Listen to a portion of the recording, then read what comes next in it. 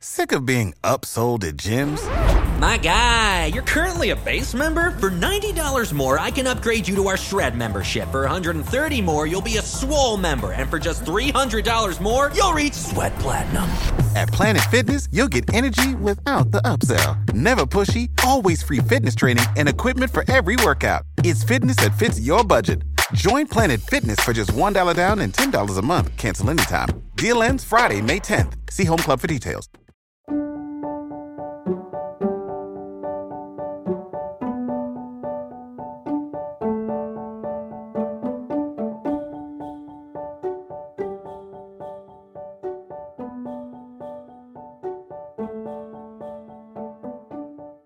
Hello everyone, welcome to Revived Devos.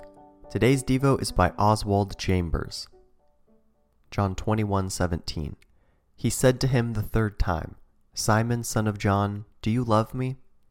Peter was grieved, because he said to him the third time, do you love me? And he said to him, Lord, you know everything. You know that I love you. Jesus said to him, feed my sheep.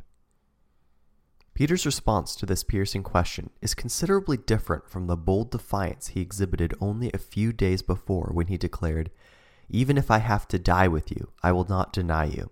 Matthew 26:35. Our natural individuality, or our natural self, boldly speaks out and declares its feelings.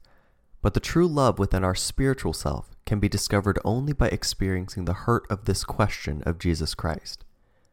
Peter loved Jesus in the way any natural man loves a good person. Yet that is nothing but emotional love. It may reach deeply into our natural self, but it never penetrates to the spirit of a person. True love never simply declares itself.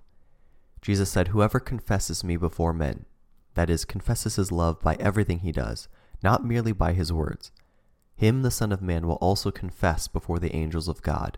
Luke 12:8.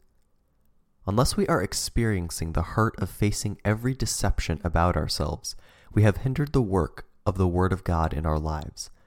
The Word of God inflicts hurt on us more than sin ever could, because sin dulls our senses. But this question of the Lord intensifies our sensitivities to the point that this hurt produced by Jesus is the most exquisite pain conceivable.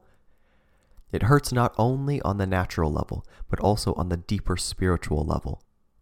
For the Word of God is living and powerful, piercing even to the division of soul and spirit, to the point that no deception can remain. Hebrews 4:12.